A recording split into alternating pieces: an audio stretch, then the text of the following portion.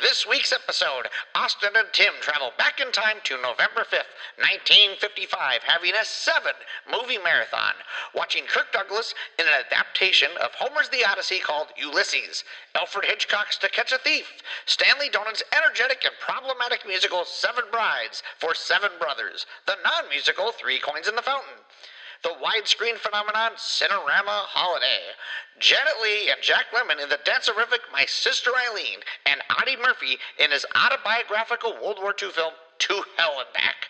Wonderful singing, breathtaking dance numbers, heart-pounding action, nail-biting suspense, sweeping romance, and sweeping landscapes, technical difficulties, and some not very okay kidnapping.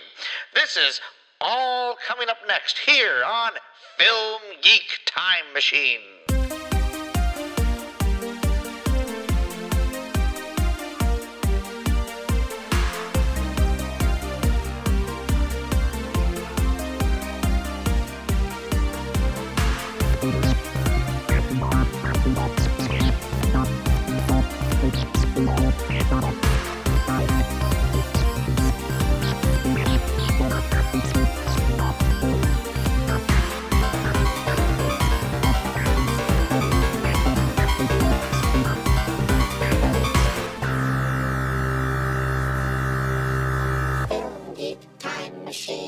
Hello, everyone, and welcome to Film Geek Time Machine. I'm your host, Austin Kennedy.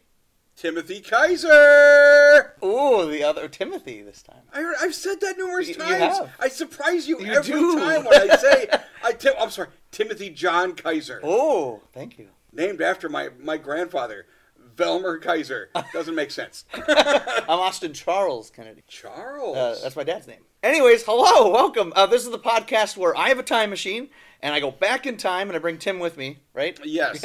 I've been kidnapped. You've been kidnapped. Numerous times to watch movies with you. Yeah, and what I like to do, because I'm a film geek, I want to go back in time to see movies. I usually pick random dates, and then what me and Tim will do, we'll pick each 3 or 4 movies, and then we'll go and see them in a 6 or sometimes, like this episode, 7-movie marathon, and then we'll come back, and then we get on the computer and talk about it. That's what we do. And thanks for describing podcasting.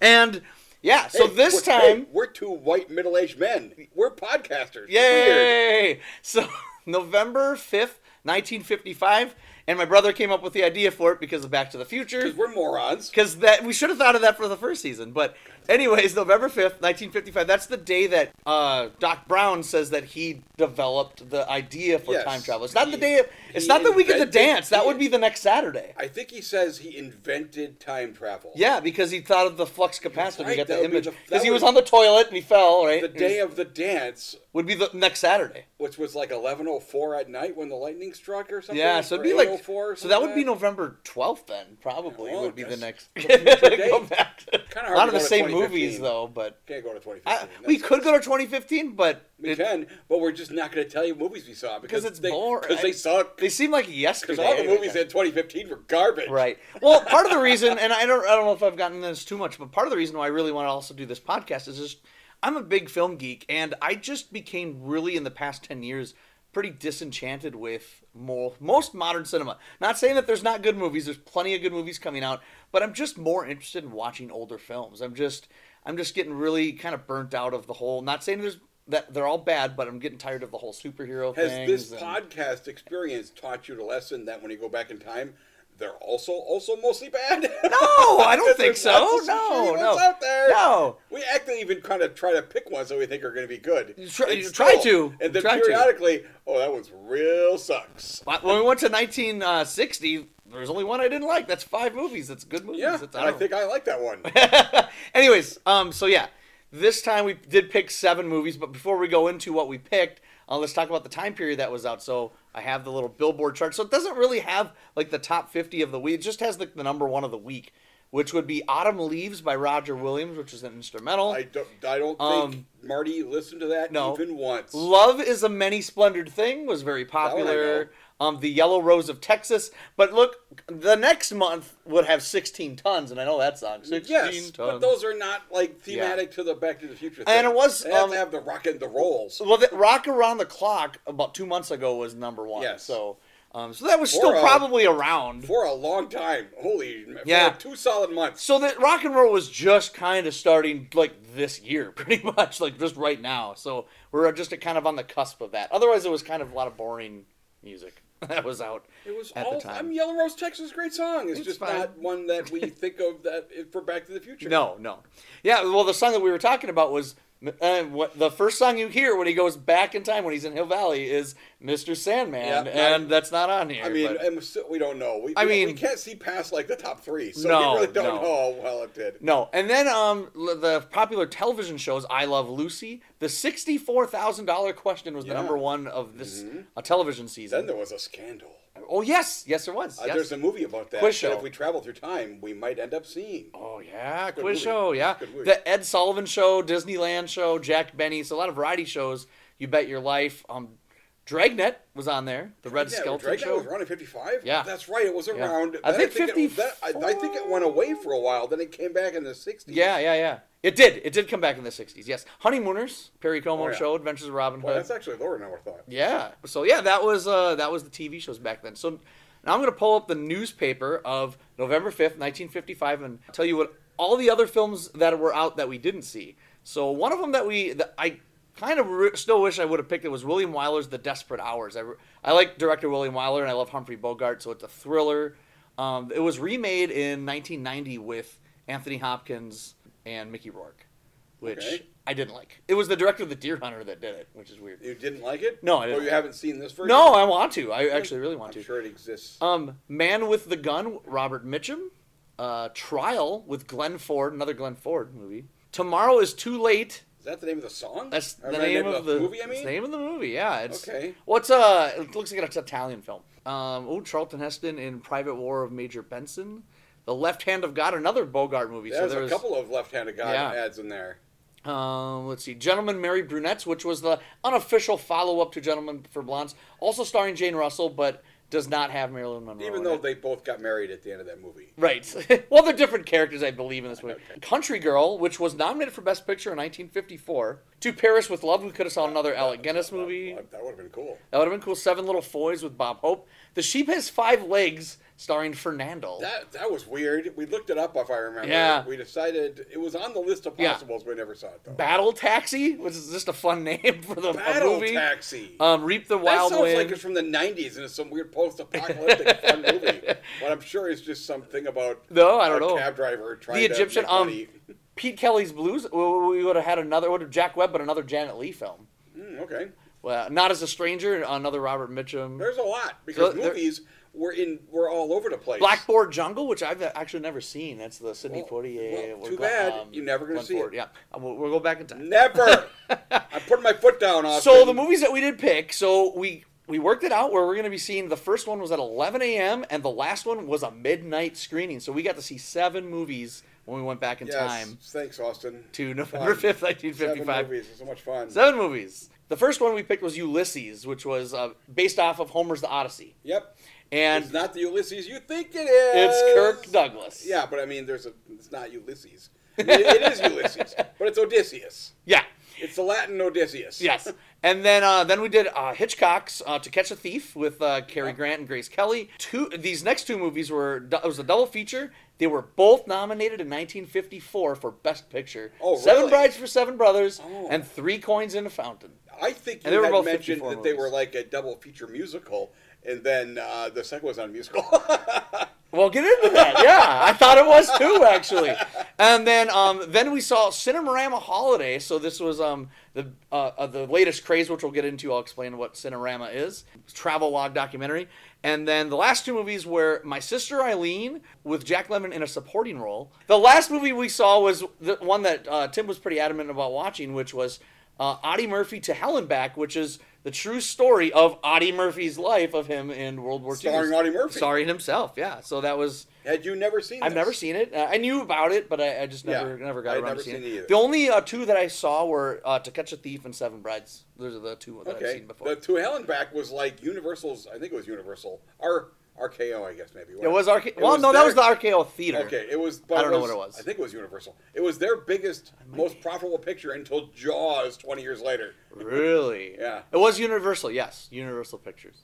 Okay, so our first movie is Ulysses. And this was an Italian production, meaning it was mostly dubbed, or it was all dubbed. Kirk Douglas and Anthony Quinn provided their own voices, but everyone else was dubbed by someone else. But they were still even dubbed afterward, and you could tell. Right. There was like... Right, but it was their own voices, though. I assume there were microphones there, and there is probably an Italian version of this movie. Yeah, there is. There is an Italian version. Here in the U.S., it was the dubbed version. And I'm not sure how they did it, because I know when they started doing the Italian Westerns in the 60s, they would just shoot without sync sound. And then they would just redub anyways. They wouldn't even record the dialogue. I mean, they would have them say their stuff, but it was non-sync sound. It makes sense to do that because they're going to end up doing that for the English audiences anyway. But I don't know if they did that. Money comes from. But I don't know if they did that with this movie or not. Anyway, so this is very loosely based on Homer's Odyssey. Yeah, so it kind of starts off where you see Ulysses' young wife, who is, all these suitors are trying to woo her because Ulysses has been gone for a few years now. At this point, I don't know. Was it several years? I don't know how many years. In the Odyssey, 20. Okay. Long ass time. She does not want to get married, but she's kind of like under the pressure. She's like, I guess I'm going to. She still believes her husband is alive and coming back. Yeah. He's been gone for 20 years. Right. And he basically went across the street to fight a war. Yeah. He just got on the Mediterranean Sea and then went somewhere, went to Troy, and then never came back. She goes, he's fine. Right. So fine. They kind of had the story guy like tell a tale of him, and you get to see the Trojan horse and all that stuff in flashbacks. But then you see him washed up on shore in some island, and this princess Nausicaa finds him, falls in love with him, and says, "Hey, let's get married." And he gets the approval of the parents and everything, the king and queen. Right before he's going to get married, he flashbacks pretty much what happened in the past 20 years. He has full-blown amnesia, and then he just remembers. Yeah, by looking out to sea or something. And by remembrance is 40 minutes of the Odyssey happens, and then he has remembered, and so he goes, by the way, I've been Ulysses this whole time. You know that guy you talked, because they talked about Ulysses a whole bunch of times. Oh, because he does that where he fights the gladiator guy. Because he wins some big fight, and they're like, holy shit, that guy's really strong. But not as strong as Ulysses. Nobody's as strong as Ulysses. Nobody. And he goes, by the way, fuck you, I'm Ulysses. Okay? How am I going to prove it? I can murder you all if I want to. Okay? Which he proves at the end of the movie. So, and so what happens is, during this flashback, you see all the adventures that you would come to know. They have the Cyclops, where, the Cyclops is eating his people, and he's trying to get some drunk with wine, stab his eye out. The part with the sirens, where he gets seduced by the sirens and pretty much kills the rest of his men because he's just because they all go on the ship and the sirens kind of. He gets strapped to the bow. Oh yeah. Is what he does it so he can hear the siren song. No, but after which is really cool because the siren song is fucking horrible. I mean, for reasons, reasons, the siren song isn't a thing you want to hear. No. It makes you actively insane. No. But he still wants to hear it because it's curiosity. Because all the people want to leave the island, and he's like, no, and she's like, saying they should leave. Oh, that's Cersei. That's different. Oh, that's different. That's different. I was getting all mixed up in this movie. Really? A little bit. I guess you just didn't know about the Odyssey. Not so much. I'm going to tell you, I actually enjoyed the shit out of this movie. Oh, I actually didn't like it. Because I knew the Odyssey, and I'm watching, holy shit, this is the fucking Odyssey. They did it. He just never call him Odysseus. They use every other name that I already knew. Yeah. They say Cersei. They even say, like I said, they say Achilles. But then, Ulysses this, and I'm like, just say Odysseus, you assholes. Okay? So what ends up happening, eventually he gets his memory fully restored, and so he reveals his identity, and then for some reason he just goes back to his home island, and then he's like, doesn't reveal he's Ulysses. He full Kevin Costner or Errol Flynn's Robin Hood it, and I'm like, I'm going to put a hood up for this contest. It's barely a disguise, but his fucking wife doesn't recognize him. But it's been 20 years. But his son did. His son. But even though his son did, does his son recognize him? His son's like, because remember, he's like, he reveals to his son, hey, I'm your dad. And he's like, okay. He believes him, I guess. So, mostly because I'm like, I'm going to go kill all those guys. And then when he reveals himself, he kills all of the suitors. This is the fucking Odyssey. You can't sit here and say, this movie's dumb. This is a pretty accurate version of the Odyssey. Much more accurate than I expected. Wow. But then again, this is an Italian movie. It's oh wait, the Odyssey is basically their favorite thing in the world. So I don't know. Kirk Douglas was okay. Like, he kind of is really good at playing like those kind of those self-righteous, like, I'm Ulysses and blah, blah, blah. And I'm like, I don't know, I just couldn't get into his character because I'm like, he seemed like an asshole. So it's weird. It's just weird because I was sitting there going like, I was so willing to suspend any disbelief because it's the Odyssey. Wow. The stupid shit that happens in this, they meet the fucking Cyclops, who's actually a fucking giant. He's fucking huge. And he actually looks pretty cool. That was my favorite part. Amazing. That was my favorite. That was my favorite part of the movie. The eye looks like it moves on occasion. Yeah, that was my favorite. No, it doesn't. That was my favorite part. Because there's no CG. They just did a good job of camera. No, that was my favorite part of the movie. But I laughed really hard at the end of the movie after he kills all the people. His son's like, I don't blame you. And I'm like, who else do you blame? Who else killed all those fucking people? After all those people are dead. Just, that part cracked me up. He's like, I don't blame you. This is all stuff from the Odyssey. So I'm like, okay, I can live with it because it's literally just Fair like, enough. You're stuck with it. It's the Odyssey. Granted, that sounds stupid because we literally we reviewed a Jesus movie and it did stupid shit because it was in the Bible. Yeah. But I'm like, okay, maybe I just like the Odyssey more than the Bible. Probably. No, I thought it was kind of, with the exception of the Cyclops, I was kind of bored and didn't really care for it. I did like I did like Anthony Quinn as the other guy that came in. Yeah. I thought he was good. Like when he was like he's intimidating. He's just like, I'm gonna win this. Well, also too, when he was like courting Penelope, he's just like all the stuff that he was saying. I'm like, it sounds pretty good to me. I mean, no, correct. I actually, he basically kind of convinced her, but then she's like, "Here's this bow that only Ulysses can do, and if you can bend it." And actually, he does kind of bend it a little bit, not enough. I mean, to actually bow the string on it.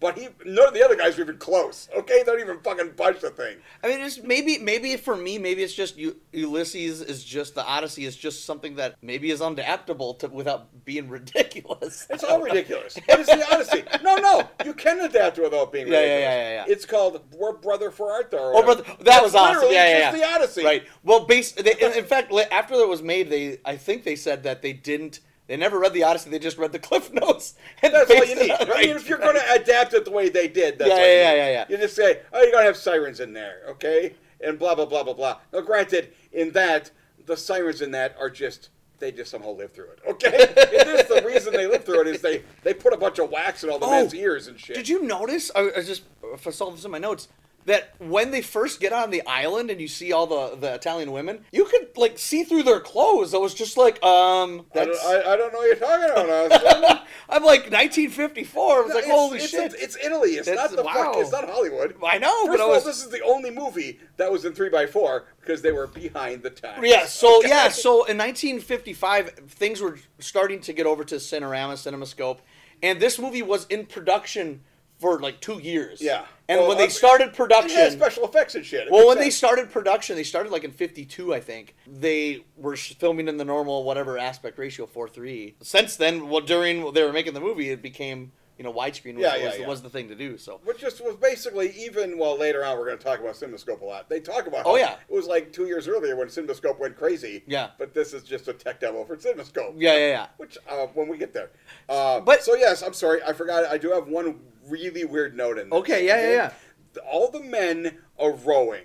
Okay, they also have a sail, so I'm like, pick one. Okay. Yeah. But then when they're rowing the wrong way, they push the oar instead of pulling it. Yeah. If you look at it, I'm like, that's not how it fucking works. Learn how to fucking row, you morons. But I'm like, is that how they did it back then? I didn't know. Yeah, so to me it was just kind of okay. I like the Cyclops and stuff. I'm probably going to give it a 2. I'm going to give it a solid 3. Wow! You really was like, okay. If I had seen this as a kid, this would be a 4-star. I would have fucking loved it. 3.5 stars easy. And I'm like, because that Cyclops was fucking awesome. The sirens, that was really cool. The whole siren scene where he's tied to the thing so he can hear it. Yeah. And then he's just like, he actively says, no matter any orders I give, do not follow them because the sirens are going to make me say shit.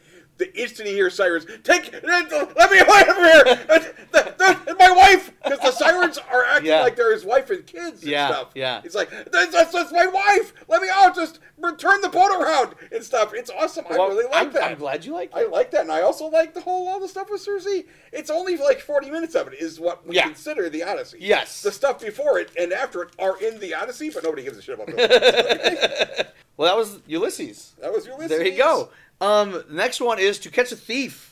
this is Alfred Hitchcock's To Catch a Thief. So he made this right after he made Rear Window. Okay. And here's the thing. I had never seen this one. I've seen Rear Window. Yeah. And then he made this, this was probably right before, Trouble with Harry was the other one he made the same year. Okay. Which was a comedy. Boy, he was cranking and then, out the movies. Oh yeah, and then, next year he did the remake of Man Who Knew Too Much. Okay. Which he did the original. I mean, it's just a movie with the same name. It's not really much of a remake, right? I mean, because I've seen... Similar. I should say because he did both of them. I watched the original. He did the original. And I'm like, why is this movie called this? There's nobody in this that knows too much. It is a lot different. And then, but then a few years later, he did with Cary Grant again, North by Northwest. Yeah. So this is pretty much right at the start of his Twilight era. Or whatever. When he went crazy, everybody was like, Hitchcock is fucking a super genius. Yeah, this was treats women like garbage, but he's a genius. So, To Catch a Thief, this is more of, I would say it's more of a romance than a thriller. Yeah. To be honest, which is... I wanted it to be more of a thriller. Okay, fair enough. Yeah, it's definitely, the thriller is definitely on the latter part of it. But Cary Grant plays John Roby the Cat, who's this famous cat burglar that was before the war. He was...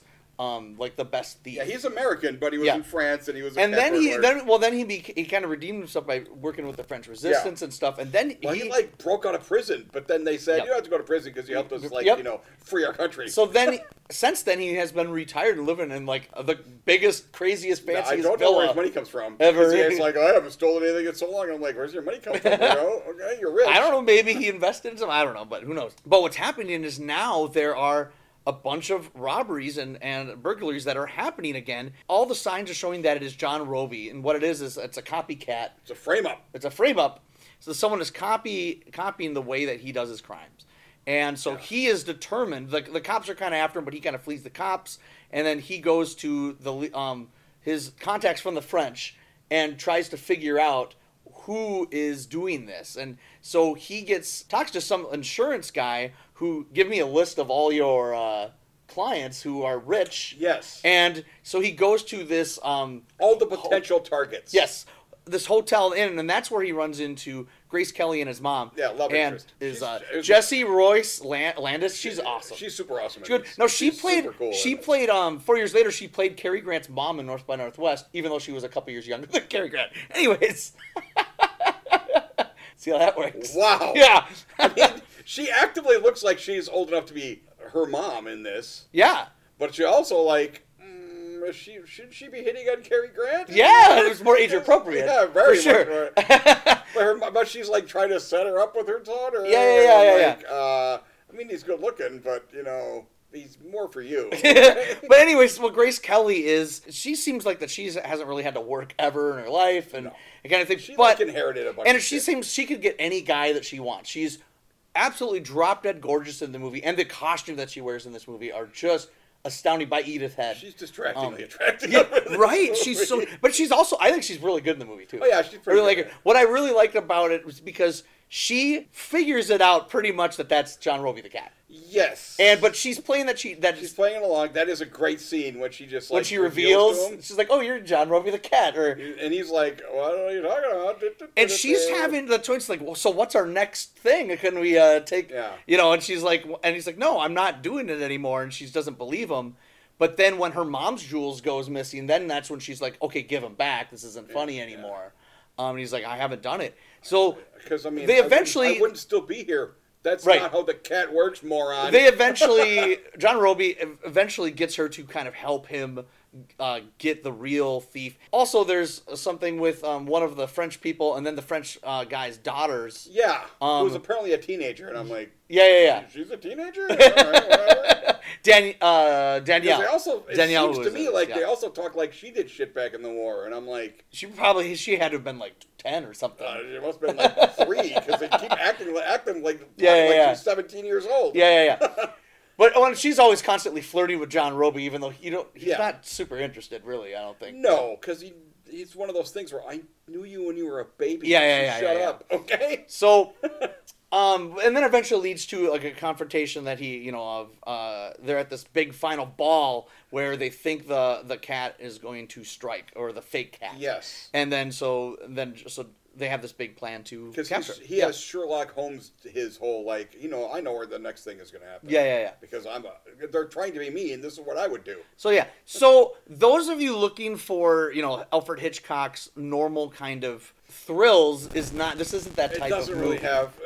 There's a couple suspenseful sequences, but they're minor. They're minor. I was like, I haven't actually been like concerned for anybody in this movie. No, but I will say this is, I would say, it's a good movie. One of his most romantic films. Yeah.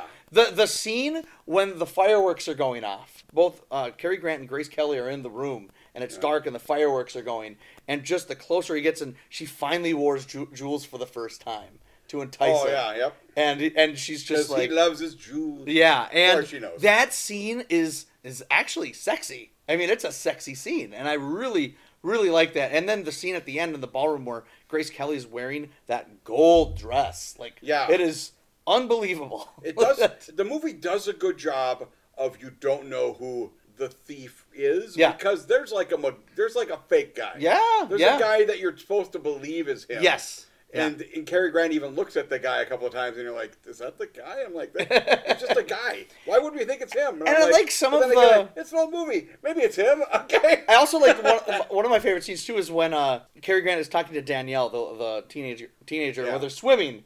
And then Grace Kelly comes up and they have kind of confrontation. The teenager is like lying on this floating thing. Yeah. Trying to be all sexy. Yeah. And I'm like, not failing. Okay? That's why I'm like, I don't think she's a teenager. Because I don't want her to be one. Okay? Yeah. But she's like lying there, and then I'm like, and he swims out there to talk to her, and I'm like, does he think Grace Kelly can't see him? Yeah. He's just like in the middle of the ocean. She comes right out and she's just like, "Oh, what's going on here? What's going on here? Talking to this teenager, blah blah blah." And I'm like, just a chick I know. But then she's like, "Oh, look at these old lady." Like, pretty much called Grace Kelly like an old lady. I'm like, I think she's like 6 months older than you. Okay? Yeah. So I've seen this movie many times. It's a classy movie. Cary Grant is very good in the movie. He's classing it up. I think Grace Kelly's really good. I really like John Williams, a different John Williams. John Williams plays the insurance guy, and I really liked him. Oh, yeah, he's good. He's really cool. Very British. There is a thing in the final, like, confrontation thing at the ball. Yeah. There's a guy in that big outfit that's, I'm like, is this blackface? I don't know what that is. It's like a costume of some sort. Yeah, and it's just a... And you're supposed to think it's Cary Grant. It's Cary Grant. Yeah. And then he takes it off, and it's the insurance guy, and I'm like, oh... And then they cut to Cary Grant being on the roof the whole time. Because that's where the cat's going to come from. I guess that makes more sense. That was kind of cool. That's where he would be. And then the cat does show up. The new cat. Yeah. Spoiler, the teenage girl. Yeah. And she's been doing this because she's been mad about what has happened to her dad. Because her dad, like, died. He killed it. Yeah. Dad, I don't know what she was doing before, but no, her dad was the one that got killed. Yeah. That night. He's got that weird silver thing in his hair. It's silver. Oh, that's right. Yeah, he got killed, and she got really mad, even though...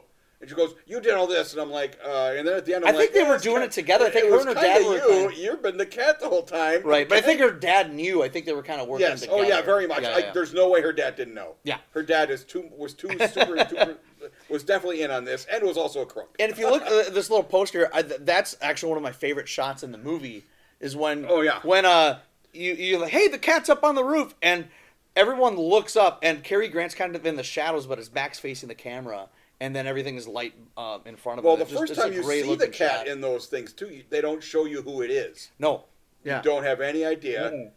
There's a lot of usage of cats themselves, too. Like, early on, when they show you the opening scene is the cat steals some stuff. Yeah. But then they would cut to an actual cat, like, on the roof right next to the cat. I'm like... What I love about the movie too, the titles open up and it has this like really bright musical, like it sounds like it's going to be like a romantic comedy, and then as soon as it says directed by Alfred Hitchcock, all of a sudden it cuts to a woman screaming, "Ah!" and then the music switches. I'm like, oh shit, okay, here we go. Yeah, I think this is a really enjoyable kind of a romance movie, especially the strong point for me is all the interplay between Cary Grant and Grace Kelly.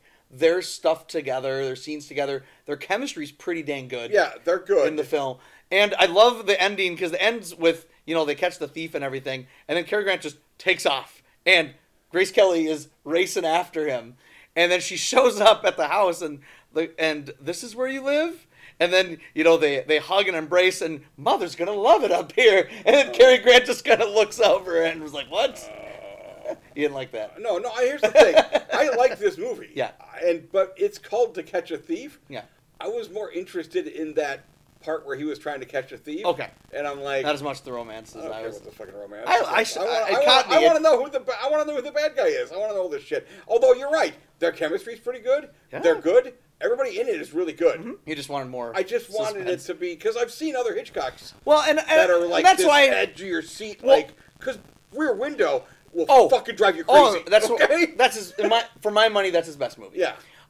No, this isn't one of those types of movies, and I feel like that if you're going to watch this, just know going in that this isn't going to be there's a little bit of suspense in it, but it's mainly focused more on the romance. Yeah. And it does it really well. He does a really good job with it. So I'm a 3.5 on it because I've seen it many times and I just really like it. I'm going to give it a 3. Yeah. Here's the thing. I think if I watched it some more, knowing what I was going into, I'm like, oh, okay, now I know. It's called To Catch a Thief, but ignore that part. Yeah, no, I think it's just a fun, delightful film and has really good cinematography. And it's good. It was mostly shot in the studio, but occasionally they would shoot on location. Yeah, there's some great on location. Yeah. But it's funny because you can also tell, there's a set now. Well, but it's a good set. They would show like the B-roll of like, oh, there's the set, and then when it would cut to them, oh, they're on a set. Oh, and now there's the location, then there's the set. But that was pretty common. Hitchcock did that a lot. They're like on top of a bluff or something. Yeah. Overlooking a city, and I'm like, holy shit, that is fucking phenomenal. And again, just to say this one more time, as Grace Kelly's mom, Jessie Royce Landis is really awesome. Oh, she is so good in the movie. She's sassy. So and I love how she doesn't care about her. What you mostly have to do is think Cary Grant is like 34. Not in reality, not in this movie. He was probably like 50 in this movie. But you have to think of him as being a guy who was in the war when he was like 20s. You know what I mean? And now he's like mid-30s. Yeah. It works then. Mm-hmm. You just imagine Cary Grant had a real rough 15 years and it looks real fucking old now, okay? So that's To Catch a Thief. Next one, what I thought was going to be a musical double feature. Yeah, because you lied to me, Austin Kennedy. And I don't know if someone told me, but I just thought Three Coins in a Fountain was a musical. It makes sense to me. And actually, the song, we aren't even there yet. No. When we get to it, we'll talk more about that one. Yeah. Okay? All right, next one is Seven Brides for Seven Brothers. This is directed by Stanley Donen, who was one of the co-directors of Singing in the Rain, the other director being Gene Kelly. Okay. Did Singing in the Rain. But he started doing his own solo stuff, but I think he started is this the one who's still alive, or was alive recently? Because it was like one of the Singing in the Rain guys was alive until very recently. In 2019, 94 years old. I remember that like a few years ago, and I saw like a trivia thing, and they go, the director of Singing in the Rain is still alive, and I'm like, no, he's not. It's 2015. That was like millions of years ago. Yeah, Stanley Donen. He's made some really good movies. I really like Charade and some other movies he made. He also made some pretty crazy movies in 1980 he made a sci-fi thriller with Kirk Douglas and Farrah Fawcett called Saturn III. I've heard of it. Holy shit. It's so bad, but it's funny. And Harvey Keitel's in it, and his voice is dubbed, and it's weird. 1980, here we go. Seven Brides for Seven Brothers. It stars Howard Keel and Jane Powell. And this is big, bright, huge musical with dance numbers and songs. Mm-hmm. And it is super misogynistic. But so to a point where it becomes parody and spoof. Well, here's the weird thing about this movie. Yeah. You know how I will scream and give. That's why I'm like, well, I'm going to tell you, I'm not giving this movie zero stars. Yes! Because there's the first half of the movie that is 3.5 stars of amazingness, and then there's a 0-star second. No! And I'm like, 1.5 stars. So for me, this movie is the misogyny and all the stuff in the movie. Dude, the misogyny is to the fucking next level. But it's ridiculous to a point where I think it goes to spoof and satire. Yes. That's how I feel about the movie. I feel like if you did it in 1980, it'd be a spoof. So in this one, they're like, this is how you get married. In what now? Because they even call him out of that. Like that's they're gonna like lynch him. So when I saw this, my mom showed this to me because this is one of my mom's favorite films. Growing up, she would go like, "Now this isn't okay." Like she was telling. Wait, kidnapping a woman and forcing her to marry you isn't okay. But weird, Austin. But she realized also how ridiculous it was, and it's silly. It's silly. Are you sure your mom didn't think it was okay? She's the one who brought you to radar movies when you were a fucking baby. Okay?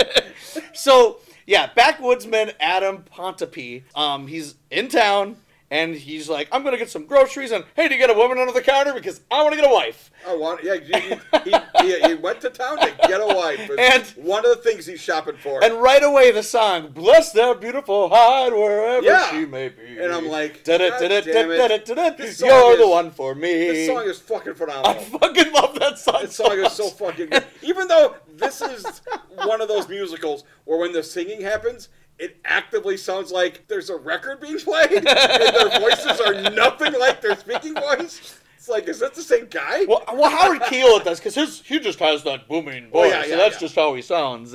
And before you know it, he meets Jane Powell, and he's just like, nope, just the right size, oh, and full of sass. Yeah. She's the girl for me. So he pretty much goes, he pretty much oversells it, like, it's going to be like a honeymoon, because we're up in the woods. Oh, I own a house, I have an entire farm, and we can go up there, we'll live alone, it'll be amazing. Yeah. I mean, I'm not going to tell you about the 6 other guys I live with.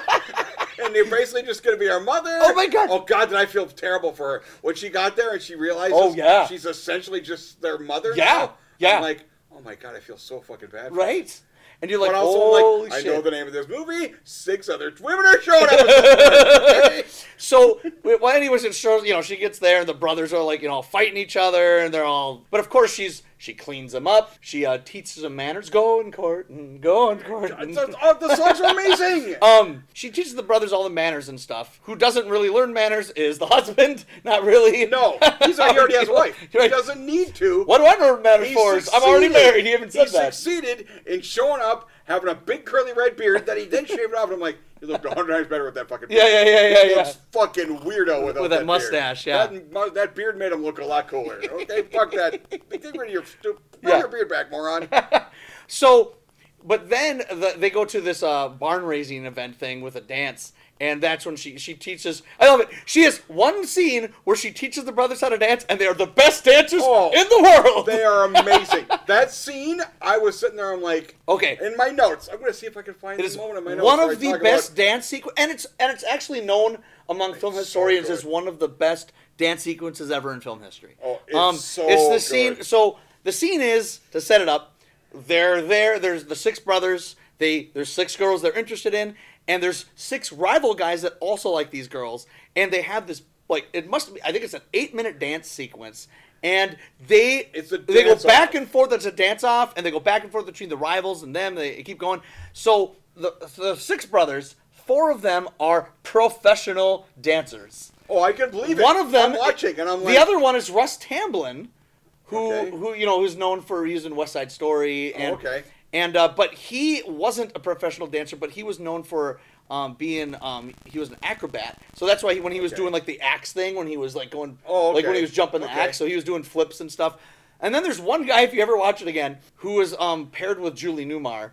He did not dance at all, and every once in a while he would dance with the girls, but he wasn't doing any of the solo dancing. You see him on the side just watching. I'm going to watch the hell out of that scene over and over. So, because it's after that where I'm like, I don't need to watch the rest of this movie.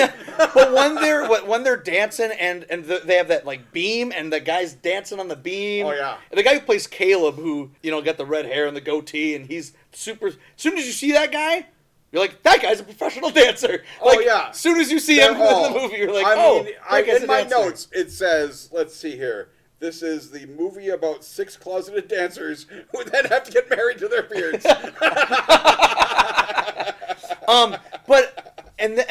Then it proceeds to go, because now they're all bellyache. Actually, right after that, I really like the barn raising scene where they're fighting. Oh, the fight is awesome. So this movie's so fucking good. So it's not good at all. So the fight choreography in the film is just as exciting as the dancing. Like when they're fighting and stuff. I'm like, holy cow, they're fighting. I'm watching it, I'm like, this is actually a 50s fight. This is amazing. It's really good. Very good. Like, it's so fun to watch, and you can see everything happening, and this is a choreographed fight. And then there's a scene when all the brothers are sad because they have the women. Actually, I really like that song when they're sad because they're chopping the wood. It's like a long take, and everything's in rhythm, and they're sawing the wood, and that's a really good scene. As much as I shit in the second half of this movie, you're right. It is just, it's so stupid. I'm laughing through the whole movie. They even when they you haven't gotten there yet. No. So well, first of all, because Howard Keel tells them, I read this thing about in the Bible and the Romans, what the Romans do. Those sobbing women. He didn't say the Bible in her book. Her book she just happens to bring. You mean the Bible? Is that what you're talking about? Because she had to crack it open when she first got there. Yeah. She was, I got to do something. I'm going to sit here. She locked herself in her room and said, because this was their wedding night. She goes, nope, not laying with you. Yeah. You're a piece of shit. Yeah. Who essentially kidnapped me and turned me into your mom. Yeah. Okay? Well, anyways, he goes, hey, why don't you go take them? So they bring their sled and they take the women, they kidnap them, throw them in the back, and then they're being chased, and then the avalanche happens, which actually looks pretty fucking good. That avalanche looks pretty awesome. The avalanche. Yeah. Because they let the woman scream. And while I'm watching it, I'm like, how many people died in this avalanche? Did they murder? It's a pretty awesome looking avalanche. When they show like a shot of you can see it's a long snow, shot, and I'm like, and then you see them in the foreground. They found a spot where an avalanche was going to happen in 20 minutes, and then they waited. The photographic effects is really looks really good. But then she's just like, what are you doing? You send them back, So she's like, I don't think the movie's pro-kidnapping, It's like... Can't send them back. We caused an avalanche, and now they're we're all stuck proud. here for the winter. Okay? But of course, since the women did like them before, they end up going back to them, All the men are sleeping in the living room, before you can say Stockholm Syndrome, they are all head over heels. They are like... They're sleeping on their cots because they're like, which one did I sleep with? Julie Newmar, is like punishes them. Yeah, and she's like, Julie Newmar's like, which one? I'm on a bed. And also Adam has like exiled himself because she really yelled at him. Yeah, because it was his idea. Yeah, this worst idea in movie history. Yes. Okay, get out of here. But as it's happening, all that stuff with the kidnapping, I can't help but just laugh at the fucking how stupid it is. It is hilarious. It's funny. And it's just like. Obviously, I'm not for this, but it's just one of those movies. I just accept it because it's so ridiculously and silly, and I think it's to the point of satire. Yeah. And it's to me, we're an hour into the movie, and I'm like, this movie's called Seven Brides, and there's one bride, and the other woman kind of hate him now. Yeah. Okay? Well, then it turns out, Jane Powell has a baby. And then so they don't know whose child it is because they don't understand gestation period. Yeah, right. So when the men come back, the fathers come back in the spring to get them, and they all don't want to leave now because they love the brothers. The preacher, the pastor, reverend, or whatever, is just like, hey, I heard a baby up there. Whose is that? It's mine. And then shotgun wedding. All six of them. It's my baby. And then a shotgun wedding, they kiss, and the end. The end. Yes. They're all now married. And if they showed literally 2 months from now, half of them are murdered in a horrible, horrible slaughter. Beautiful. This is shot in beautiful CinemaScope. It looks gorgeous. Oh, it's so fucking pretty. The music and dancing are great. The performances are spirited and fun, all of them. Oh, this is an interesting thing. So I love the costumes too. Like when they go to the dance and they're all wearing a bright colored shirt. Oh god, they're basically awesome. like different Power Rangers, right? But this is interesting. When they shot the film, it was right when CinemaScope was coming, and they're like, we don't know how we want to shoot this. They shot it. Every scene was shot twice. Once with the 4.3 camera, and once with a widescreen camera. If you were to watch this on television, it wouldn't be cropped. They would show. It wouldn't be pan and scan. It would look normal. Yeah, and so I have the DVD and it has both versions of it. If you watched, and by TV I mean TV in 1982. Right, but it's cool because TV, so if you TV can show widescreen shit. So if you watch the other version, it's different because they're slightly different because they're saying things differently because it's different takes. Interesting. It's really interesting. That is fascinating. Isn't that? That is fascinating. So that's kind of neat how this is our CinemaScope day. Yeah, it is. There's a lot of CinemaScopes. So I love this movie so much. None of that stuff bothers me because I just think it's silly. It's 4 stars for me. You might be convincing.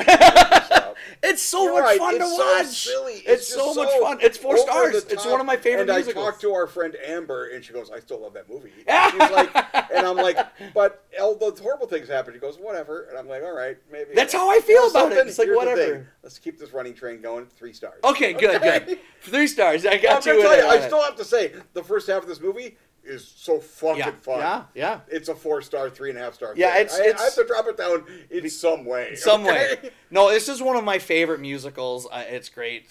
So it was really fun to watch. Oh, it was interesting. I was reading some stuff on here. Michael Kidd, who did the choreography, he almost turned it down because he thought he'd be like, seeing like backwoodsmen dance? I'm like, that's going to be stupid. They all look amazing. Right. And also the backgrounds in this. It's like everything's on a set. Oh, yeah. Everything looks amazing. It looks like they shot it outside. Yeah, they did a great job of those backdrops. And because they have a lot of fake trees in there. Yeah, and stuff. and you can see where like the background starts, but the seam of it is so almost seamless. You're like, it just looks like outside. You know, I'm very happy because when we came back, I'm talking to some people, and I'm just like, I don't know how Tim's going to take this. Because he loves musicals, but on one hand, he gets really... It's 100% I love musicals. But also, you also get, like, if people, and especially toxic masculinity, happens in a movie, it's usually 0 stars. So I'm like, toxic fuck, masculinity what's going to happen? A lot of it is, you're supposed to like him. But in this, I'm like, I'm not even sure you're supposed to like him. No, I don't think so. You're not supposed to agree with him at all. No, I don't think so. You're supposed to go like, they did this horrible thing, then it worked out. Okay? All right, the next movie, Three Coins in the Fountain. I was really thinking it was going to be a musical. I'm like, it starts off with a song. Frank Sinatra. A pre-credit song. Three Coins in the Fountain. Oh, fuck, we got Sinatra. This is going to be well, so this is interesting. Awesome. And so there's like kind of a song later. So this was so Seven Brides was also 1954. So this is a holdover, and this was also 54. So the other movie, one movie we didn't see with Grace Kelly, The Country Girl, that we could have seen, but it was out that time, that was also nominated for Best Picture. So we would have seen, if we would have watched it, we would have saw 3 54 Best Picture nominees. Oh, wow. Also, we already saw a 54 Best Picture nominee, The Cane Mutiny. So now that should have been the winner. So now we're just I'm sorry, except for 20 Minutes, which was the worst movie in the world. So Three Coins in the Fountain. It's more of a romance, kind of melodrama. This is full-fledged, but you know that the moment this movie starts, it's a romance, there's like 3 women, and she just moved to Rome, and I'm like, okay. The movie opens without the titles, just the song showing beautiful. Scenic the entire song, like all 3 minutes of it. Yeah, with Frank Sinatra, singing, and the showing different fountains and stuff in Rome, and it's beautiful to look at. And then the titles come on, and you're like, okay, so the titles go, and I get introduced one of the girls. Let's see, I have to get all the cast on here. Okay, was it Dorothy McGuire? Was Miss Francis? Was that the one? I don't even remember their names. the 2 No, leads? that's not her. Who was the main one? Oh, there's the 3 women. Yeah. Was it Maria? Oh, it was Maria, yeah. Yeah, that's so Maria right, shows up, and played by Maggie McNamara, and she shows up, and she's kind of being like a secretary, assistant, whatever. She's like going to be a secretary. Yep. And with 2 other secretaries. In Rome, secretaries fucking rich. Okay. that apartment or that place they have? This is what you can afford. And I'm like, what? As a what? As a brand new secretary? Right. You're going to own this fucking mansion?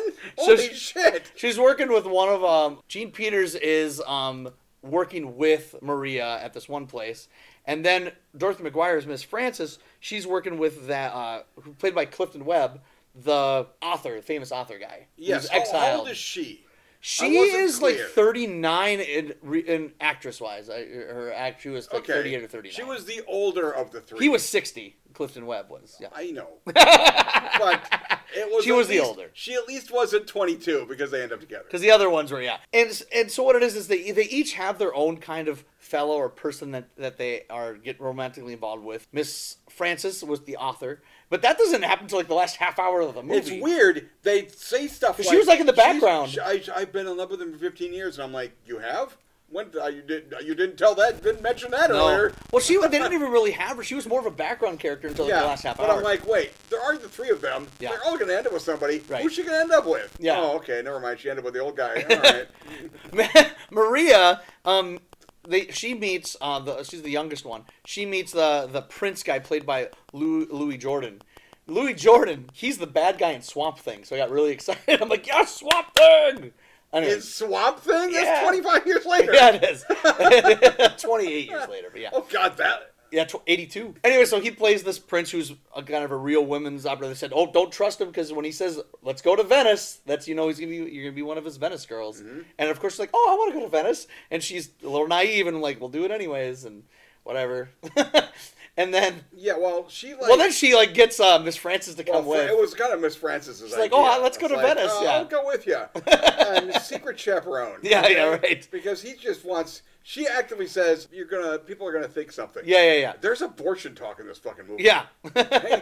Even though nobody ever bangs anybody. No. But so Maria, though, like, she ends up, like, really liking this guy. And so she ends up, like, lying, like, trying to find out all the stuff that he likes and pretends to like everything that he likes. So she becomes kind of a fraud. Mm-hmm. And then finally he's like, "Oh, I like someone." Then she tells him. Yeah. Which I'm like, oh, shit. This is cool. Yeah. And then and he was rightly upset. But she legit felt bad. Yeah. And then said, "I have to confess." Yeah. And I'm like, because I've seen other movies where they don't. And then it's just like, that's how they found love, through horrible lies. And then the third romance was the Dorothy McGuire, which she kind of looks like Rosemary Clooney a little bit. And not Dorothy McGuire, Jean Peters. She looks like Rosemary Clooney. Yeah. She's the one that falls in love with the local Italian guy, or Roman guy, I should say, and the guy who works Italian at the same place. Yeah. So she's technically not allowed to date him. Yes. And so that gets him in big trouble. Yeah, both of them. He gets fired. Yeah. Well, she does too. Yeah, they're both canned. Yeah. And now she has to go back to the America. Well, she lied and said, "I'm going back to America because I'm getting married," but she's not. Yes. So that was a weird reason. Just because she wanted to go back to America. Yeah. So anyways, there's all this stuff going on. About half an hour into the movie, I'm like, where's the next... wait, who's going to sing? Let's go. And then an hour into the movie, I'm like, shit. This movie's not a fucking musical, This isn't a musical. But here's the thing. I'm like a half hour in and I'm like, I'm fine with this not being a musical. It's just a movie. It's a fine movie. Oh, I thought it was kind of dull. I mean, here's the thing. In fact, if there was singing and dancing in this movie, at least a 1-star higher. Okay. I feel like this should have been a musical. I would have liked it so much better if it was a musical. It's mostly because the stuff that actually happened in it, I found interesting. Okay. She was lying, and she did like her research. Yeah. And some of the scenes where she's like bald-faced, talking about like she did research on art and shit. Yeah. And I'm like, boy, she's just lying her ass off. Boy, is she ever a fucking liar. But then when she came clean, and I'm like, okay, that's cool. He does get mad. Yeah. Because he actively thought he finally found somebody. And I'm like, literally, she was so mind-numbingly perfect. Right. She liked everything you ever even thought you might like. She also started to play the piccolo. And I'm like, just because you play piccolo. Okay? Just fucking figure shit out. That happens. Yeah. The other thing where they go on a date. She's kind of almost had that weird car accident thing was cool. Oh, yeah. Because she like couldn't get it in gear.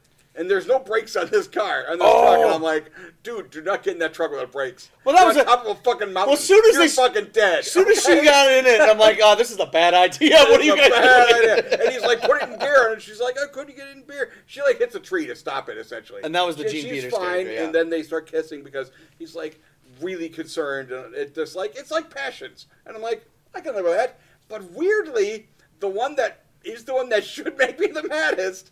Where the old guy literally she's like the secretary. Oh, yeah, like the author. She's going to leave. She's going back to the U.S. And he's like, why don't you just marry me?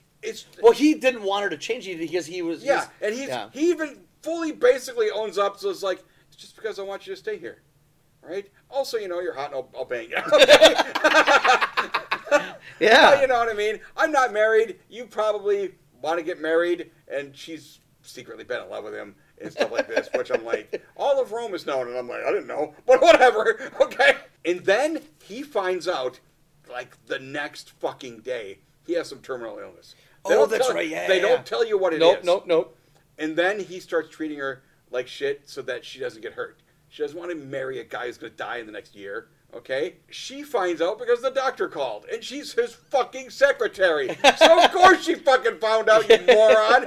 Okay? But then he finds out there's these other romances. And he's just like, you know something? I'm a rich author. I'm going to go fix all this shit. And he does. He goes out and he's like, I'm going to go talk to the prince guy. I liked all that shit. You did. See, I'm going to tell you. I was eye-rolling. 3 fucking stars. I gave it a 2. I would have liked this better. I've given everything a 3 stars, Austin. Wow. This freaking episode is stupid. Wow. There you go. I don't think it's going to continue. We'll see. Wow, you really did. I gave them all 3. So, yeah, this is a 2 for me. It was just, I thought it was really dull, and to me, it was an eye-rolling conclusion. It's weird. As it chugs along, I'm like, no. I wish there was singing and dancing. I mean, this probably, also cool. Probably because we saw one of the most energetic musicals of all time, and then I sit down and watch this, and I'm like, here we go! It might be, like, nobody kidnapped anybody, and I just watched it, so I'm like, yeah, I'll cut the movie some slack. So yeah, I was disappointed, and like I said, I don't want to be unfair and say I didn't like it for what it's not, because it's not a musical. Maybe I need to watch it again, but I just didn't, I don't know, it was just okay. It looked beautiful. It won Academy Award for Best Cinematography. Oh, it was pretty damn pretty. It was very pretty. It looked really good.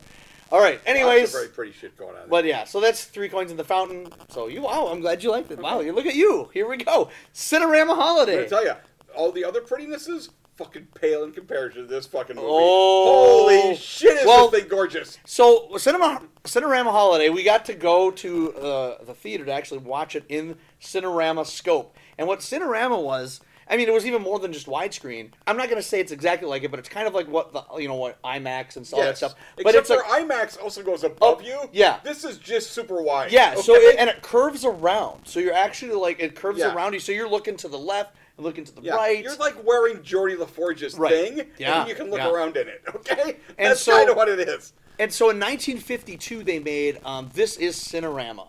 And that was the big movie to the big the first one. Is that like, this is a sequel to that, essentially? There's a bunch of them. There's a bunch of Cinerama films. They just said, we have a Cinerama, we got to put these Cinerama movies out. And so what Cinerama is it is, in many ways, this is like going to the Science Museum and seeing the IMAX there. Yeah. It's a documentary. And so this is what... It's not 2 fucking hours long. No. And this is what it was kind of like. So it was like, because they actually show you in the beginning of the movie like how they do Cinerama. There's 3 cameras in there I was watching and 3 projectors that would go. I didn't expect to find this part so interesting. It's actually really cool. Yeah, and they show you the camera. They talk about the guy who died and he invented cinema scope. And that's all shot in 4:3. Yeah. And then you see the plot of the movie, which is essentially they take 2 couples, and this is a documentary, they take 2 couples, one from Europe and one from America, and they're going to switch spots. Like they're going to go to Paris and Sweden. Yeah, one goes to Europe and the other one comes to the U.S. And then they're going to go to I don't think Las the Vegas. Europeans ever went anywhere near Kansas City.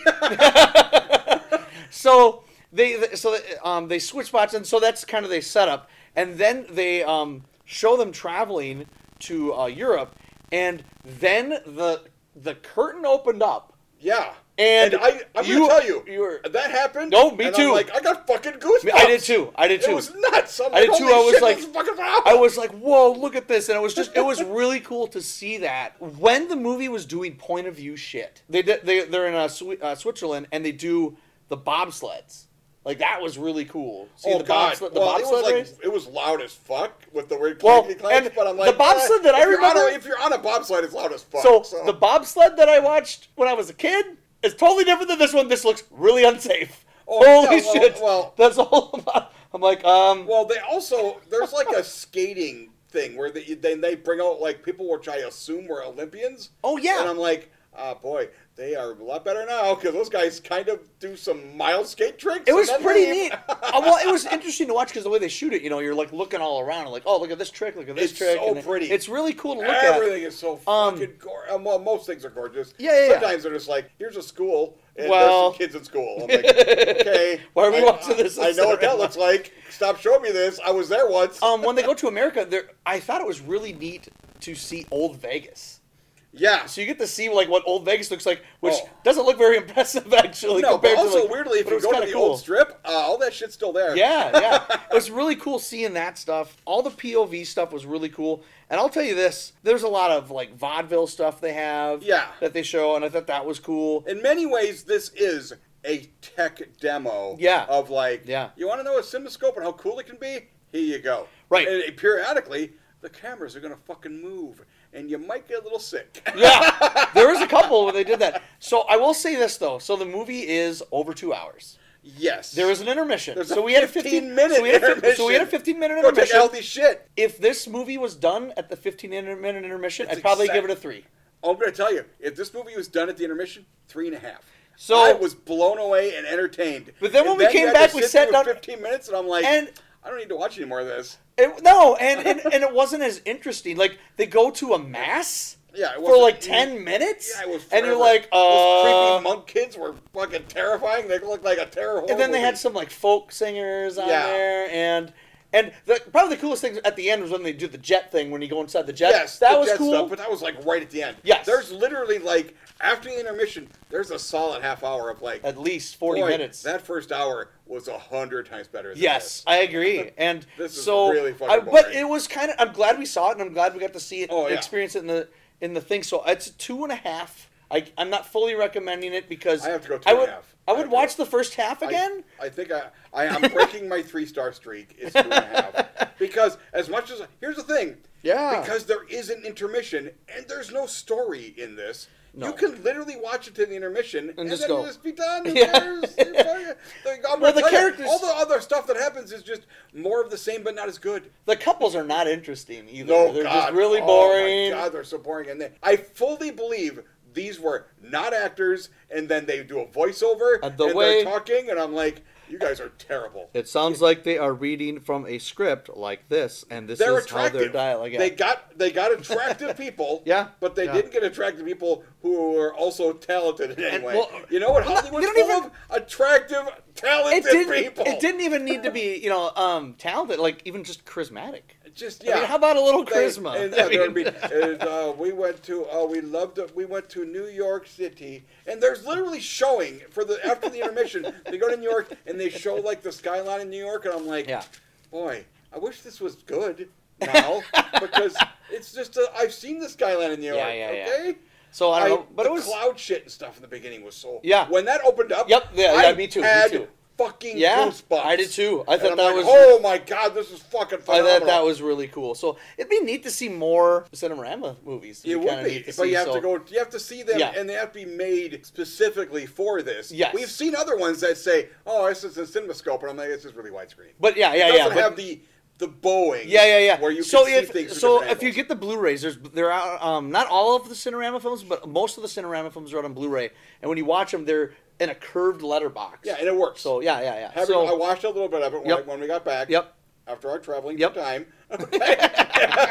And I'm like, no, I've seen them too. I've seen them too. Works. And I have a projector at home. Yeah. So I'm like, I'll just fucking watch it there. So that's Cinerama Holiday. We got 2 more left. We're breezing through 7 movies. Look at that. We are breezing through. So My Sister Eileen, this was one that it just kind of fit in. There wasn't really necessarily a reason. I have never heard of this movie. Have you ever heard of it? So I have heard of it. Okay. I heard of it because I love Jack Lemmon. He's one of my favorite actors. And when I like an actor, I look up their filmography. So I've seen his filmography a bunch, and I know that this was one of his early films, and I knew it was more of a supporting role in it, so I knew that. Then I also did, it was based off, there's a 1942 movie, which was not a musical. It's Rosalind Russell that was in it. And what I didn't know, it was actually originally based off of a play. Also, I didn't know this was a musical. So, did you? I just thought it was going to be like a screwball comedy. The Joyous New Musical. It's on the poster. I didn't see the poster when we walked in. I didn't see it. I did. Cause take a look at that poster. It's worth looking at. Janet Leigh in there. Oh, she's gorgeous in this movie. Anyways, so My Sister Eileen. It starts off and you hear the narration. You see like Greenwich Village. Here's Greenwich Village in New York, and there's no titles yet. And you hear Betty Garrett, who plays Ruth, she's narrating the beginning and going like, then she talks about her sister Eileen. She's like, my sister Eileen, and then my sister Eileen, and then boom, the title shows. The first song starts, and I'm like, awesome. Yeah. Musical. I did not know, and I'm like, because like I said, I was disappointed in Three Coins in the Fountain not being a musical, so I'm like, oh yeah, here we go, baby. Oh. So Betty Garrett plays Ruth. I've seen her in some musicals before. In 1949, she was in Take Me Out to the Ball Game and On the Town, both with Frank Sinatra and Gene Kelly. And she is so funny in those movies. This is her first movie in 6 years because she was blacklisted. Oh, really? Yes. It's the mid-50s. Blacklist was still on, I thought. Okay. She was, they hired her, and I don't think, and that's why, she's essentially the lead in the film. She is third billed in that movie, But she's the lead. She's the main character in the movie. Absolutely. Her sister Eileen is why it's called My Sister Eileen, because the main character's sister happens to be named Eileen and is like a hot blonde. Yeah. So Janet Leigh is in there, and this is 2 years after Houdini, which we reviewed. So this is 2 years after that. And very different performance from Janet Leigh. Very different. Very different.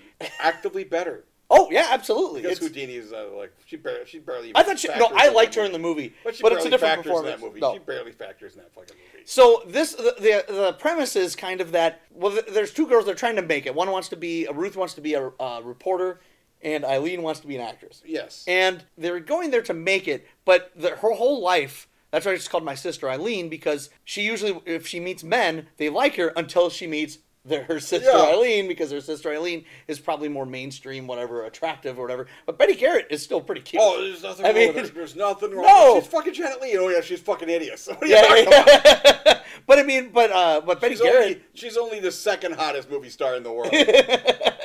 But the movie starts off where they're looking for an apartment, and the character, Papa... Oh God, I love him. He's awesome. He's played by Kurt Kasner. So fucking amazing. Yeah, I came out of nowhere and I'm like, oh my God, this movie is fucking movie perfection. Yeah. Glad you like it. I was worried about this one too, because there's some skeevy stuff occasionally. That's awesome. Okay, good. Wow, I'm so happy that you like this. Good. So Kurt Kasner plays Papa, and he's great in the movie. He's like every character ever. The performance in this isn't a realistic movie. It almost feels like a live action cartoon. It does, the way they are acting to a degree, especially Papa. Jack Lemmon's like the most real person in this movie. Yeah. But anyways, he tries to go, hey, you don't want this apartment, come over here. And it's like, is it up? No, it's down. And they go down to the apartment. I gotta watch this movie again. It's so fucking good. I watched it twice already. I watched it again last night before I did not know we came home, and I watched it again. So we haven't gone through everything yet. Everyone needs to see My Sister Eileen, because I really, really like it. Anyways. I'm breaking my 3-star thing. 4. It's 4? All the fucking way. There's nothing in this movie I didn't love. So, and I'm going to say 3.5. But I can almost guarantee if I just keep watching it, you know what? It'll be a 4-star movie. So I'm with you on that. So I'm a 3.5 right now, but down the line I might give it a 4. Yeah. So yeah, it's a phenomenal, fantastic, fun movie. Anyways, getting ahead of ourselves, of course, like every episode. No, let's go on the next movie. So, anyways, they get this apartment, and I love the scene when they're, everything's breaking. The door handle's coming off, and the kitchen. Oh, here's the kitchen. He opens it up, closes it. Here's the bathroom. Opens it, closes it. Oh yeah. They're like, wait a minute. Let's see this place. They're building the subway. Yeah. Underneath. She leaves, and all of a sudden, it looks like an earthquake. I don't know how they did this effect. Because the whole room the entire shakes. Fucking set moves. It's so great. And then they're like, oh my God. And they go on, they're like, the room was going. It's like, oh, they're just blasting underneath. You won't even notice it after. And I'm like, it's bullshit. By the end of this movie, where they've lived there for a month, they don't even care. Yeah, they don't even care. No, whatever. Yeah. Blasting, sure. And then there's a neighbor played by Dick York, who's fucking awesome. Oh God, he's movie. so good in this. Dick York is from Bewitched. He has his own character arc. And I loved it. Actually, he's probably the best male character in the movie because not once does he hit on them. He doesn't hit. He actively does acknowledge that they're beautiful. But he never has hits on a girlfriend, and he's like, oh yeah, you're going to get to his girl's pretty hot too. Yeah. Oh yeah. It's a movie. It's a movie. Yeah. But I mean, Eileen's going to go to like an audition. He goes, well, the only reason you wouldn't get the part is if a woman just hates you. Okay? That's the only reason I come up with. Yeah. Okay. Well, and then when they're going to go out doing their thing, both Papa and Dick York are like, they sing that song, you're great, but no one knows it. Da, da, da, da. It's a fucking awesome song! It's so funny because when they're like, now you say it, we're great, no one knows it. And I want to watch this movie over and over. It's so funny. This is one of my new favorite fucking movies. Yeah.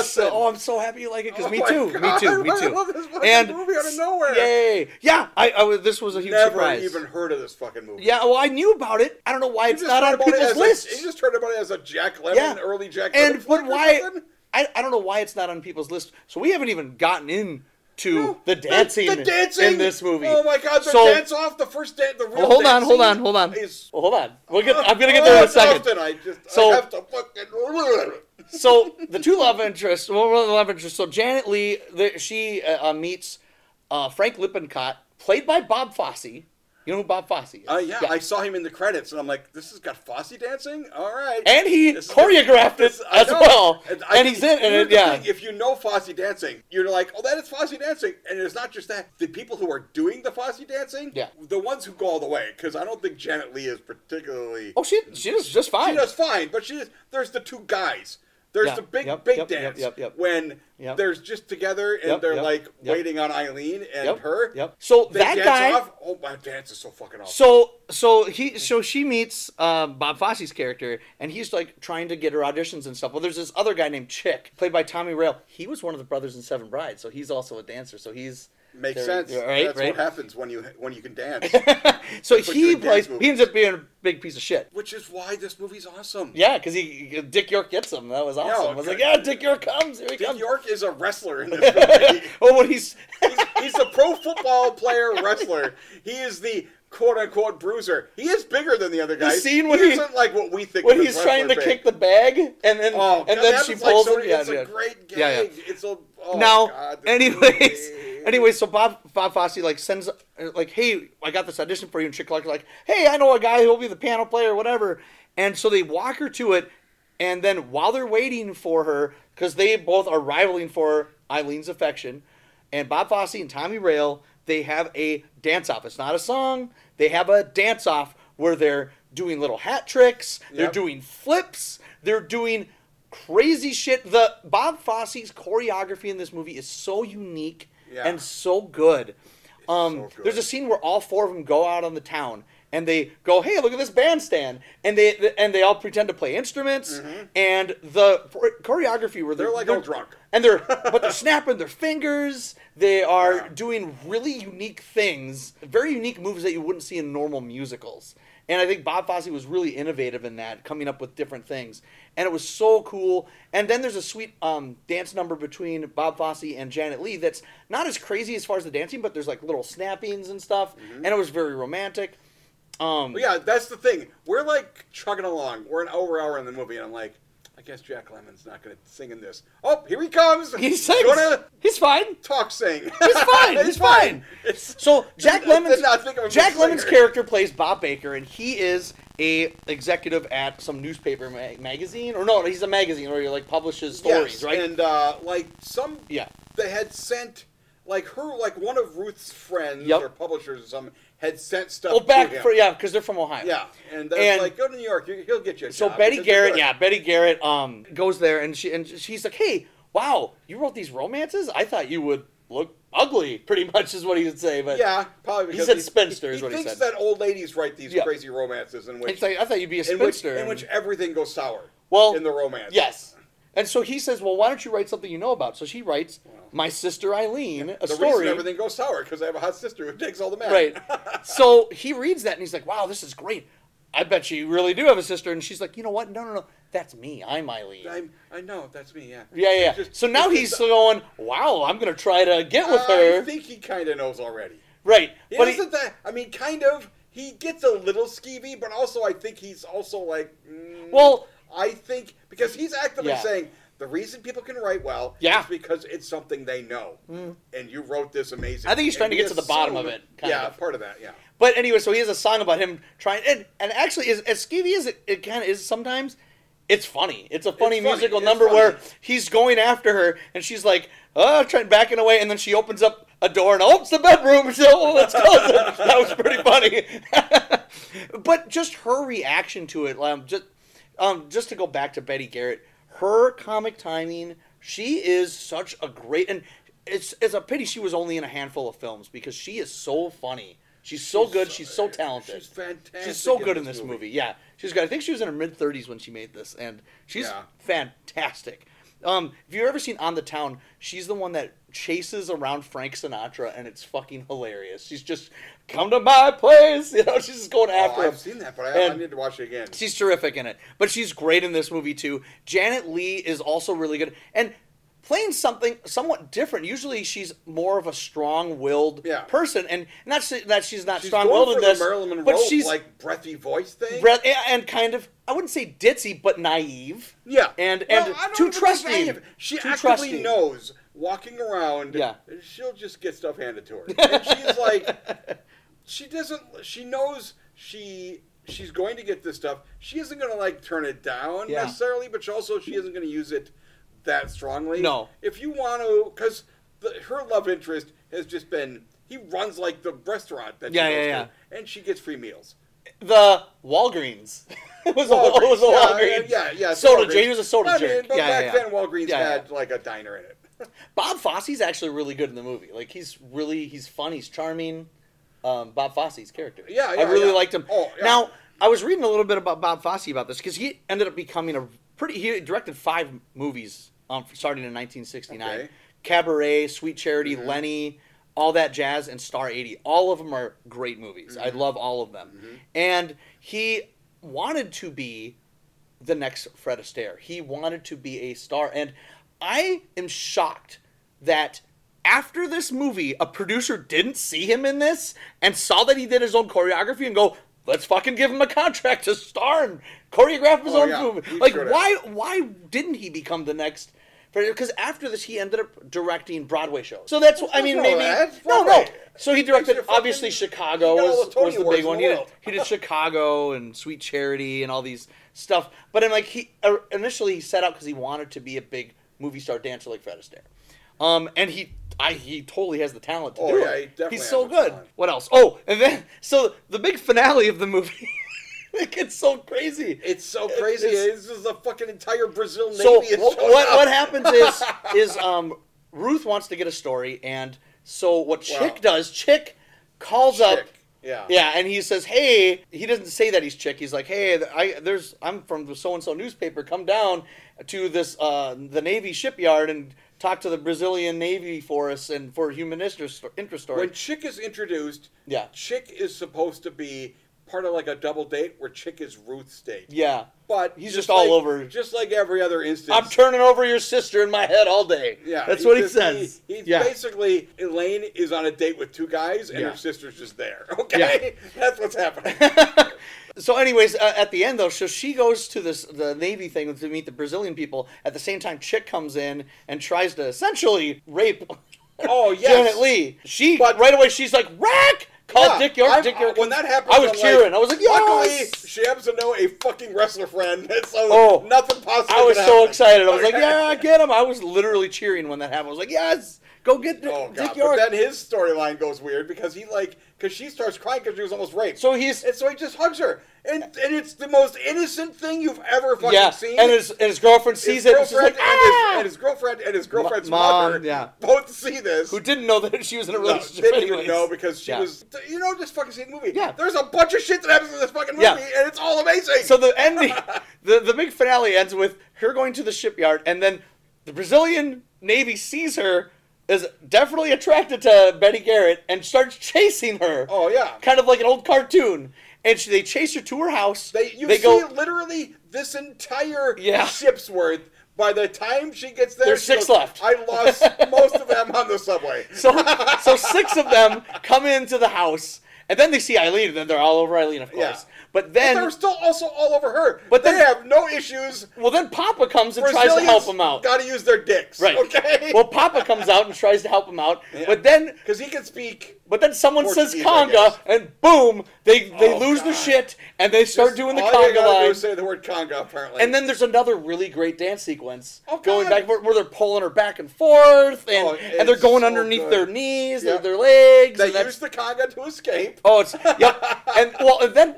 There's a running gag in the movie where apparently the person that had their place before was a prostitute. They say tarot card reader. Yeah. She entertained people. Yes. So and the cops actively see 2 attractive women. And they're like, we don't do this down here. Keep it clean down here. When the conga thing's going on, people look and they're like, hey, it's a conga. Everybody goes in. The entire fucking neighborhood. And then the cop sees that and is like, holy shit, what the fuck? He thinks like it's an orgy or something.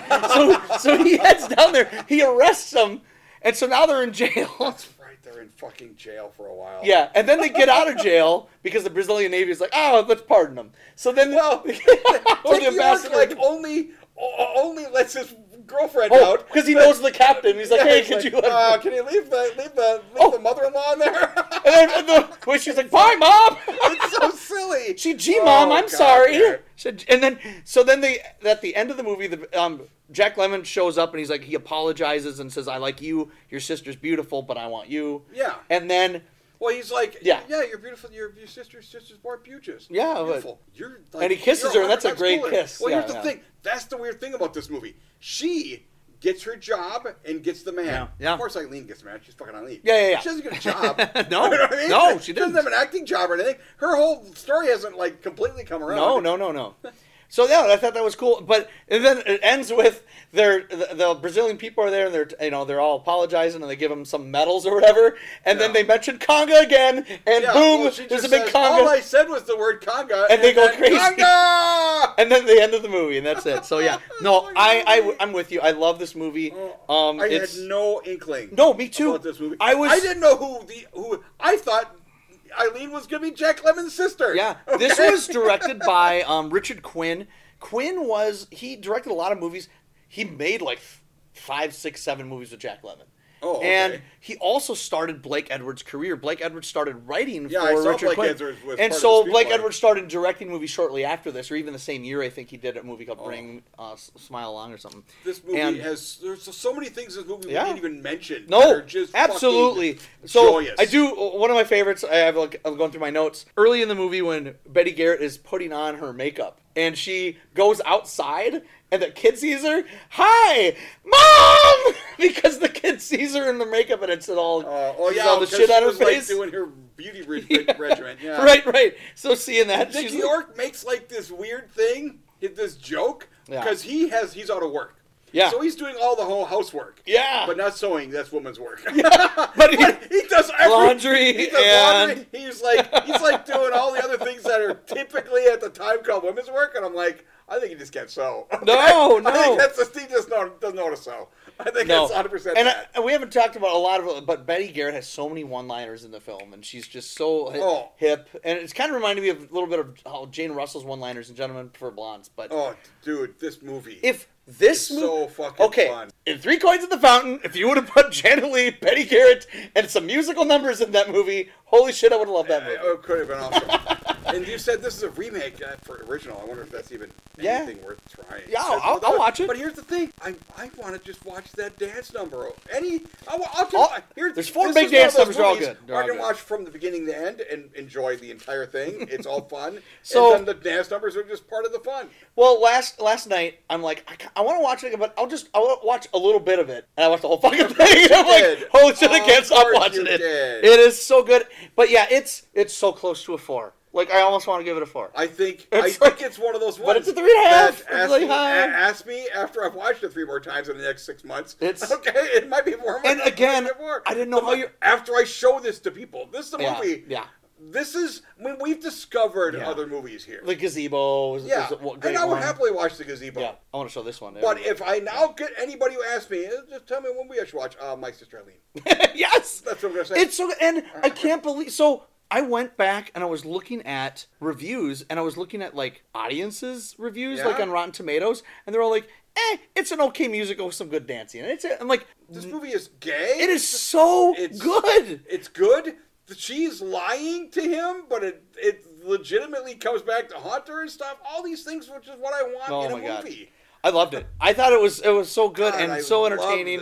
Yay, movie. My Sister Eileen. Okay. I love this movie. Well, then we had to see another movie at midnight. Let's talk about the next movie. To Hell and Back. It's sure World War II movie. Here's the thing about To Hell and Back. Yeah. This is one of those important movies. Yeah. Because of fucking Audie Murphy. Yeah. And if you read the story about what Audie Murphy and all that shit, boy, I wish this movie made me feel like any of that shit meant anything. Well, it's funny because we just got done watching this musical where I'm just like, oh my god, and then I'm like, oh, we gotta sit through To Hell and Back. To Hell and Back. Here's the thing. This is from 1955. Yeah. I knew going in, this is a war movie about insanity shit that this guy did. Yeah. But also I knew this isn't going to be as dark as it should be. Oh, no, absolutely not. No. If you made this movie now about the it's shit gonna that be more of went through, you would leave that theater bawling your fucking eyes out. This is more of a rah-rah, America's great, whatever, kind of thing. So, Audie Murphy, he lives on a farm with his family, and his dad's not there. But so he's got, 5 brothers and sisters? He's got a bunch. His dad has abandoned him. Yeah. And so his mom ends up dying, but he drops out of school to be the head of the family or whatever. Essentially. Working for a farmer. And he has an older sister who's moved away. Yeah. And she helps to get him in the army. Right. So then eventually, he's like, hey, I'm going to go to the army, because this farmer, the guy he works for, says, he said, hey, you should go to the army. Join the service, because he wants to join the Marines. Right. And then he's going to join the Navy. And then the Navy shits on him. They all say, go to the army. Go to the army. Isn't the Navy like the poor man's bullshit army? But then, soon as they go to it, they're all like, oh, he's the acting sergeant. I'm like, what? Did I miss something? You did. You missed the fact that Audie Murphy moved up the ranks pretty quick. Because it was like, what? There was like a reel was missing. I was like, what? It's weird. This has biopic-itis to a degree. Yes, absolutely, yeah. And biopic-itis means it jumps around and you don't know where you're at time frame sometimes. It's you're just like, what's going on? He's in the army. Oh. It starts off where actually there's a younger version of Audie Murphy. Yeah, he's pretty good. And that guy's pretty good. Yeah. And then Audie Murphy shows up, and that 33-year-old guy is now 15. Okay, whatever. Yeah. He plays himself. It makes sense. You know what I mean? Yeah, I mean, and Audie Murphy, he's fine. He's fine. He's a fine actor. He was an attractive guy who ended up in the news a lot because he won every award that you could ever fucking imagine. He's subtle for his acting is probably an understatement. Like, he's really subtle with his acting. In fact, so subtle that at times it seems like he's a supporting character in his own film. Well, here's the thing. We should probably talk about Audie Murphy before we talk about it. Yeah, go ahead. Because there's a lot of people who have never fucking heard of him. Yeah, Audie Murphy. Because if you're a younger person, we have heard of him because we're older. Yeah. If you're a younger person, Audie Murphy in World War II was the most decorated anybody. Yeah. And I think on either side. Yeah. Okay? And I think he might be the number one in American history. Yeah. If you watch this movie, you will see shit at the end of it that will look like, well, that's just dumb. That never happened. That fucking happened. Yeah, okay? Yeah. The shit where he didn't die and you don't understand why he's not dead? Yeah. Correct. Somehow he just didn't die. Yeah. Okay? He killed so many fucking Nazis. Yeah. Okay? He sure did. Yeah. And so what they did is then he made a book. Made his own book to hell and back. Yeah, well, and so ghostwritten, it says right there. Right, it doesn't make sense. He's not. He wrote songs later. 6 years after the book, then they made this movie directed by Jesse Hibbs, who I'm not really familiar with. It's also in CinemaScope, so the widescreen photography looks nice. Yeah. It's mainly most of it though. He meets a bunch of like soldiers and stuff. So you got like the one guy that's really into the girls. You get the one guy. I mean, they're all kind of the archetypes. There's a Native American guy named Chief. And I'm like, I wonder if that was real, or if it was just saying, we're gonna make a war movie. Right? Yeah. I wonder how much was like Hollywood upped, or how would it's just a series. It's not really a linear plot. It's just more of a series of events, just sporadically of like, this is when he did this thing. This is when he went over here and met this Italian girl and banged her. And this is when he went. Yeah, I guess he banged her, I guess. I mean, it's Hollywood, so we're assuming in real life he pounded on her. But they show like some earlier combat he's in, and then he gets promoted again. He just repeatedly gets promoted. And then Murphy, you're now a sergeant. And he's like, God damn it. I'm like... Well, then it was funny, because then when he becomes, like, the lieutenant, he makes everyone else like, okay, you're the corporal, you're the sergeant. Yeah, the first person to shit on him for a promotion, he goes, oh, good job, sergeant. Oh, no! Why did I say anything? I mean, that shit's kind of funny. Yeah, it is. So, I would say the first half of the movie, I mean, I kind of like the beginning. First half of the movie, I'm just kind of like, man, it's just jumping all over. I don't know what's happening.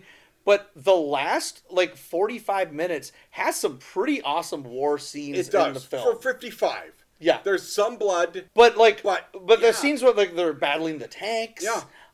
Actually, one of my favorites is when probably my favorite scene in the movie, that 20-minute extended scene where there's, they're in that field, and then there's, that, barn or farm thing that they're at, and the Nazis are in there, and they have to go in there and get them. Yeah. And when he goes in there, there's that scene where the Nazi shuts the door, and he goes with the machine gun, and then the door opens. You see the Nazi go down. I'm like, holy shit, that was awesome. Yeah, there's some pretty cool. There was some cool action. This movie was hugely successful. Yeah, because has shit. You watch a movie, yeah, and sometimes the shit in it is so stupid, and yeah. that never happened.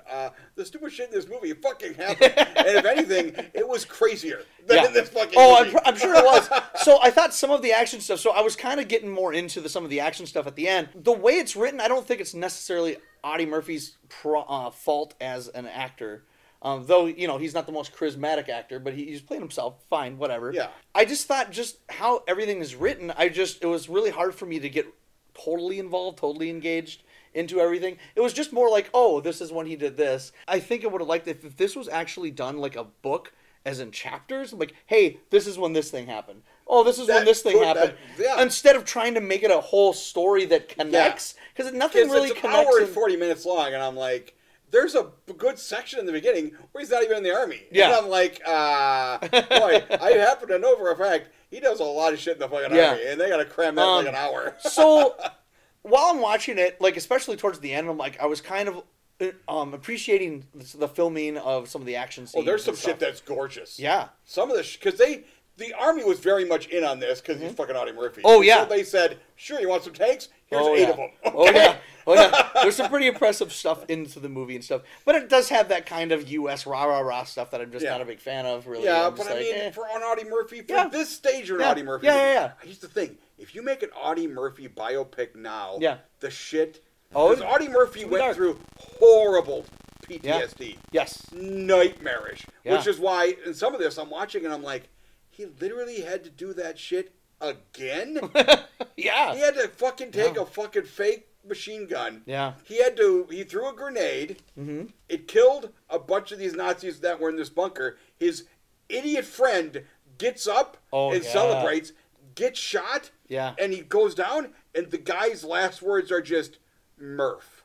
Yeah. He's asking a question. All the guy says is Murph, and then keels over, and I'm like, I guarantee that's what fucking happened. And that just... And here's the thing. That was like the best acting in the movie was when Audie Murphy, they close in on his face, and I'm like, he's legitimately really fucking sad and pissed at the same time. Yeah. And so he goes up there. Those guys in that bunker are dead. He grabs the entire fucking giant bunker machine gun, pulls it out, goes to 2 other bunkers and just slaughters them all. That was totally Rambo. Like, holy shit! That was total Rambo. That was totally Rambo, and it was totally like, that's what he fucking did. That's fucking crazy. That's fucking, and the thing is, having recently, before this, I read up on Audie Murphy, and I did not. I happen to know for a fact, that's only the second most badass thing he does in the fucking army.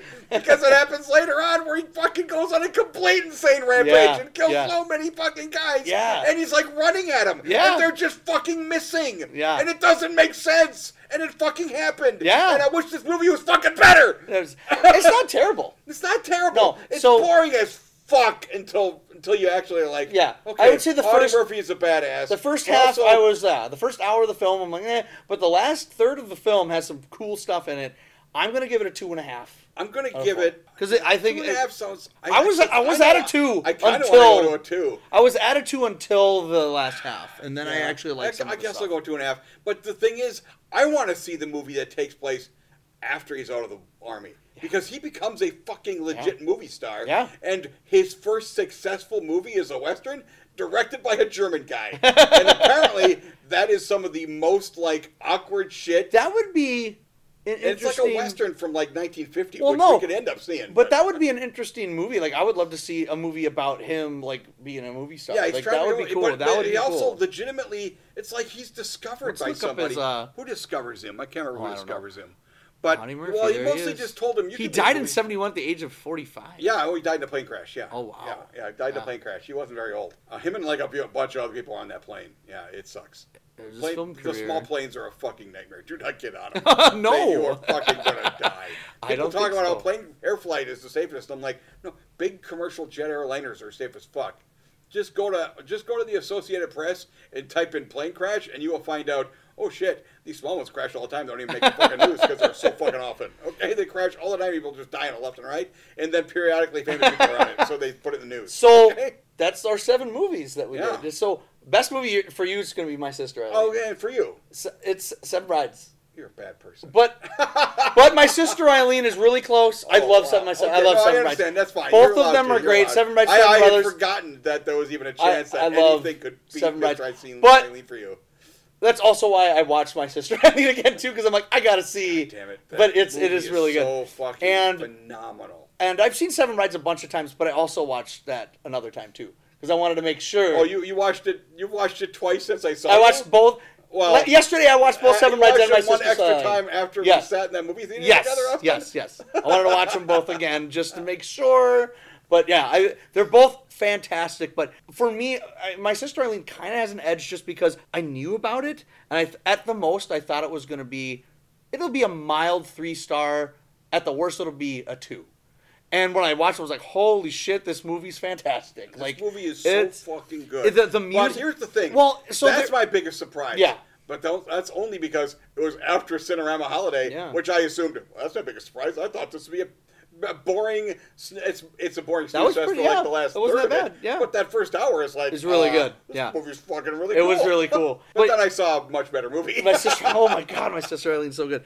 And I don't... And again, I already said this before. I can't believe... that when people are talking, like film historians are talking about old musicals, this needs to be talked about. Because I think the Bob Fosse dancing is so good. But even besides that, I think the movie's very funny. The movie's fun. But there's legit cool shit that happens. There's other people. And this wasn't an MGM musical.